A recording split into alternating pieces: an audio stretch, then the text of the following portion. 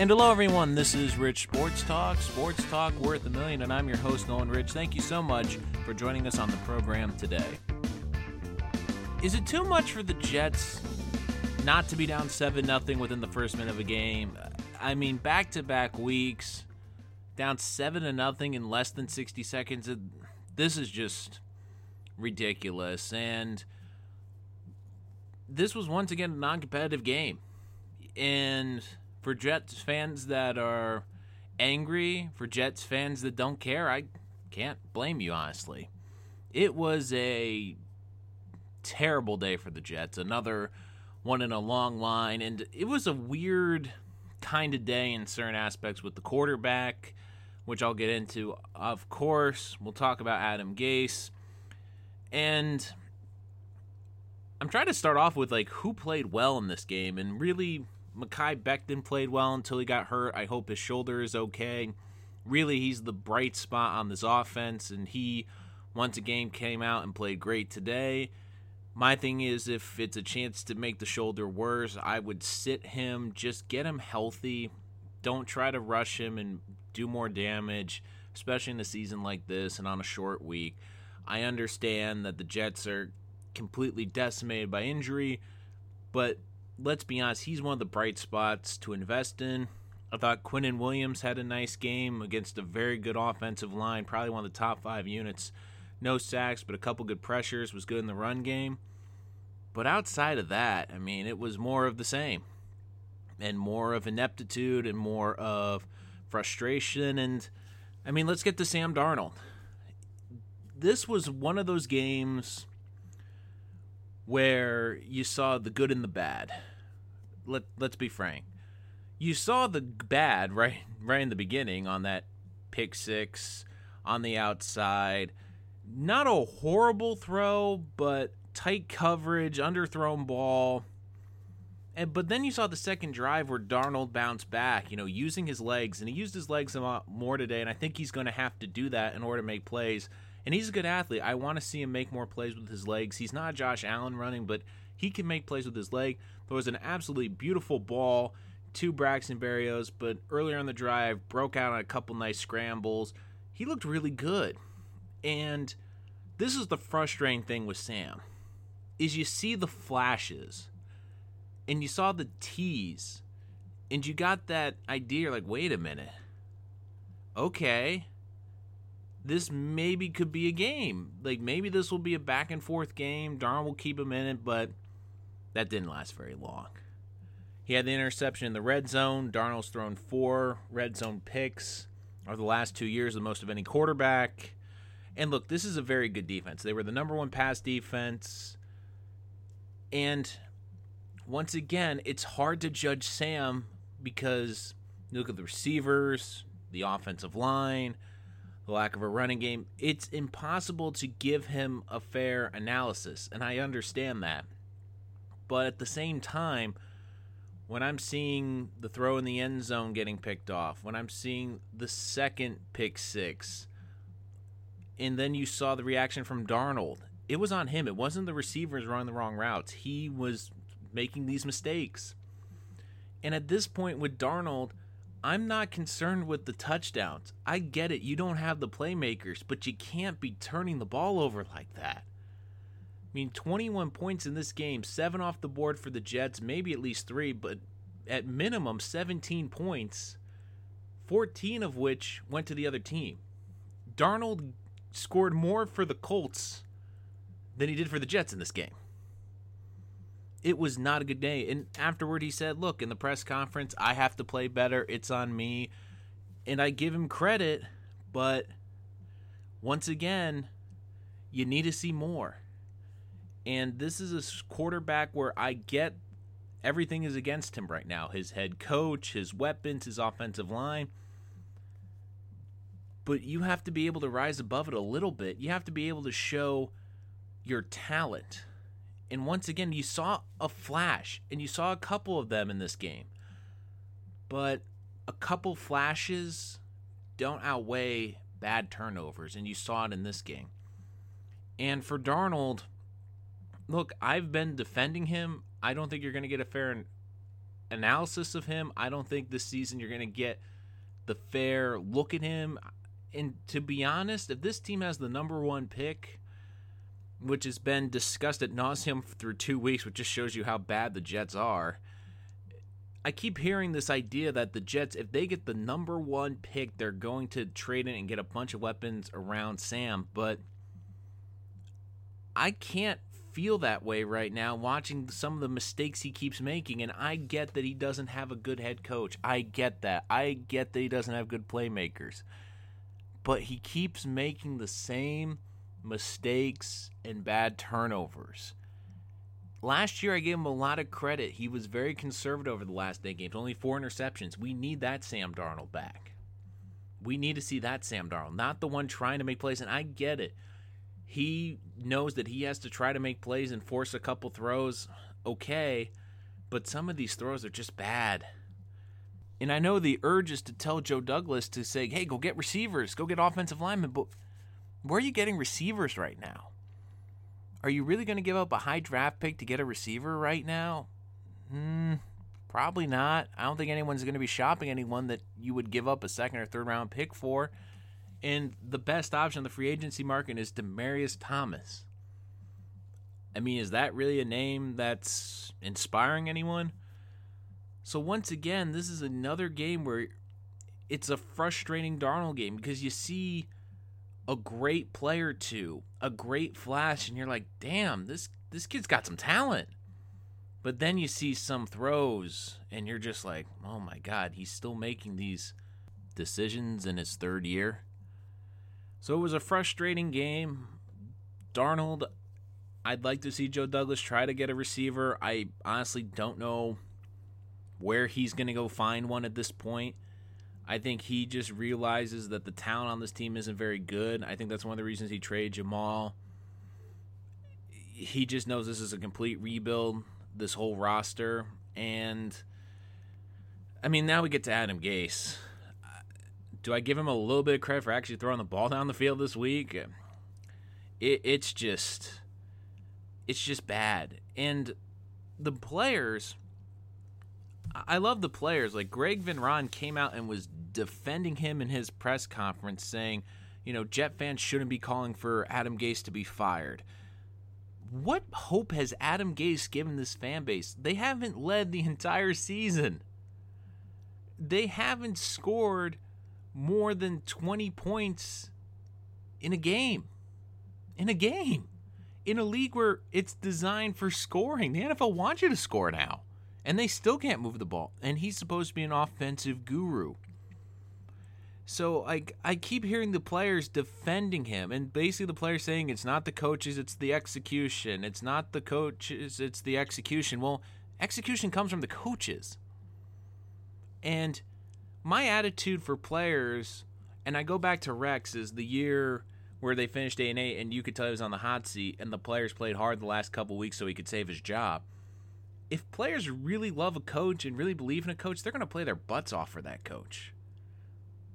And you knew coming into the season, Gase wasn't exactly on the best terms with the fan base. And these are the 3 games you come up with. This is the effort. You can be bad, but the Jets don't have fight. They don't have effort. You look at the defense especially, and I'm going to defend Adam Gase on this one point, which is, does he deserve a lot of the blame? Absolutely. But I do think that through the first 3 weeks, we also got to put a lot of blame on Greg Williams. Because we praised Greg Williams last year, and I said it too. I said, look, Greg Williams is the best coach on this staff. He's better than Adam Gase. His players play hard. He has all the same injuries. He's short-staffed, and he's still coming up with a great defense.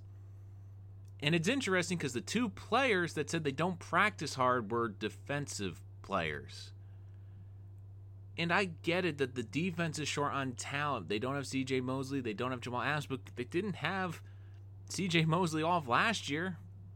And I'm looking around and I'm going, well, the cornerbacks are better than they were last year. And still, this defense, I'm not seeing effort. They can't get teams off the field. They can't get pressure. They don't have an identity.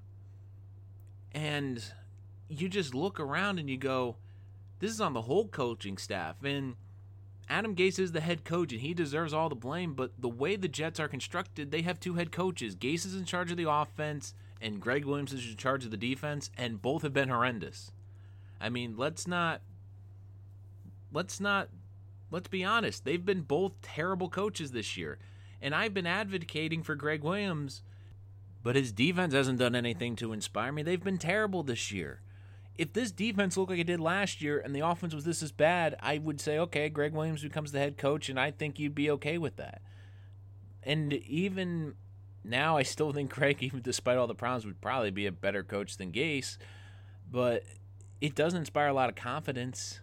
It just doesn't. And for all these players defending Adam Gase, you have to also take accountability. Because I'm tired of hearing the excuse that, oh, it's on us, it's the execution. Well, you better start executing. Because you have a new general manager now who didn't bring most of you in, who will have an abundance of cap space next year, and also now has a lot of draft capital. And he's watching this. And if you can't play well for the Jets, who are the worst team in the league, how many teams do you think are going to be lining up to give you a job? Just a little food for thought there. But I want to give the fans a lot of credit. Jet fans, I tip my hat to you. Because you have sent a message, and Christopher Johnson has heard you. Or the organization has heard you. Early on Sunday, it was reported that the Jets would be internally looking at Adam Gase, especially over the coming weeks, as the head coach. And it's interesting because this happened shortly after Christopher Johnson came out and said that he believed in Adam Gase. But what happened in that time? Oh, no, they got their doors blown off by San Francisco. But they heard you. See, owners can ignore billboards. They can ignore planes flying over. They can ignore social media, and hey, they can even tune down talk radio. But what they can't ignore is your response. What happened in that San Francisco game? Oh, we know there was a travesty on the field, but off the field it was also a travesty. Did you know the Jets' rating for that was a 3.9? Now, for those of you who don't know, last year at the same time, the Jets' rating was a 10. It was the lowest rating they've had in 20 years. It was a 3.9. For reference, the Giants was a 7.0. And this is during a pandemic where I want to remind you that 80,000 people can't attend games at the stadium. You spoke loud and clear. You're fed up with this nonsense. You're not buying jerseys, and you're not watching the game. And you can't tell me that Christopher Johnson and this organization didn't notice, because they noticed. Because they're not only a punching bag in the media, but now they're not interesting in their own market. And I go back to this. For everyone saying the Jets, if they get the number one pick, they're not going to take Trevor Lawrence. They're taking him. Because of the ratings. The Giants are just as bad, but their ratings are okay. But I want you to think about this. Who's a marketable star in New York? Well, Saquon's hurt till at least next year. Daniel Jones is turning over the ball, and Sam Darnold is regressing. If the Jets somehow got that number one pick and Trevor Lawrence is there, people are going to watch. Makes them interesting. Gives them a star. Jets right now are boring. No one is going to waste their time watching these games. And the diehards that do come away even angrier and angrier. But I have to give you credit, Jets fans, because you sent a clear message and the Jets heard you. Because you can be bad but interesting. The Jets are bad and boring. And now another key date is coming up, this Thursday night game against the Broncos, who I want to remind everyone is coming across the country on a short week with a backup quarterback and a very injured roster. If this Jet team can't beat the Broncos on Thursday night, two things are very concerning. Number one, I don't think the Jets, looking at their schedule, are getting a win until their bye. And even after the bye, they play the Dolphins again, who I don't think they're going to beat. But the second thing is, the Jets will then become a national story. They've been a punching bag, on when analysts talk about the team and when they make the picks. But all of a sudden, Thursday night, the Jets are going to take center stage. There will be no hiding between the other NFL games. They will be front and center to start week 4. And if this is an embarrassment on a national level, because let me remind you of Adam Gase's previous two national televised games. It was the Browns game where Trevor Siemian's leg was almost snapped in half, but the Jets couldn't seemingly get the ball past the 50-yard line. And the Patriots game where Sam Darnold saw ghosts and the Jets became a laughingstock for weeks again. If something similar happens, and it very well could, because I want to remind you, the Jets, they can't move the football. And I get that these were good teams that they've been playing, but there's no excuses against Denver. Denver is banged up. They have a backup quarterback. They're coming across the country. If the Jets cannot win that game, you might as well say the Adam Gase tenure's over. Might not be over at the end of that game, but it's coming to an end. And the hard part is, if this defense looked great, you could say, okay, well, we'll put Greg Williams in. But coaching that defense, I don't have confidence in him either. Let's just be honest. So once again, long story short, Jets played terrible, made a lot of mistakes, didn't show signs of life, didn't execute according to the team Adam Gase's game plan. Adam Gase, once again, not caring, not adjusting, and Sam Darnold regressing. And the one bright spot this year is now hurt with Mekhi Becton, and the Jets will be on the national stage. We're going to have a lot to talk about this season. So you're going to want to make sure you hit that subscribe button so you don't miss any of our latest content on the New York Jets, especially after Thursday night. We are recapping that, and it could get very interesting. Hopefully it'll be the first Jet win of the season. But if it's not, oh boy, we will have a lot to talk about. Either way, good or bad, I promise you, you're not going to want to miss that or any of our New York Jets content this season and beyond. So make sure you don't miss it, only here on Rich Sports Talk.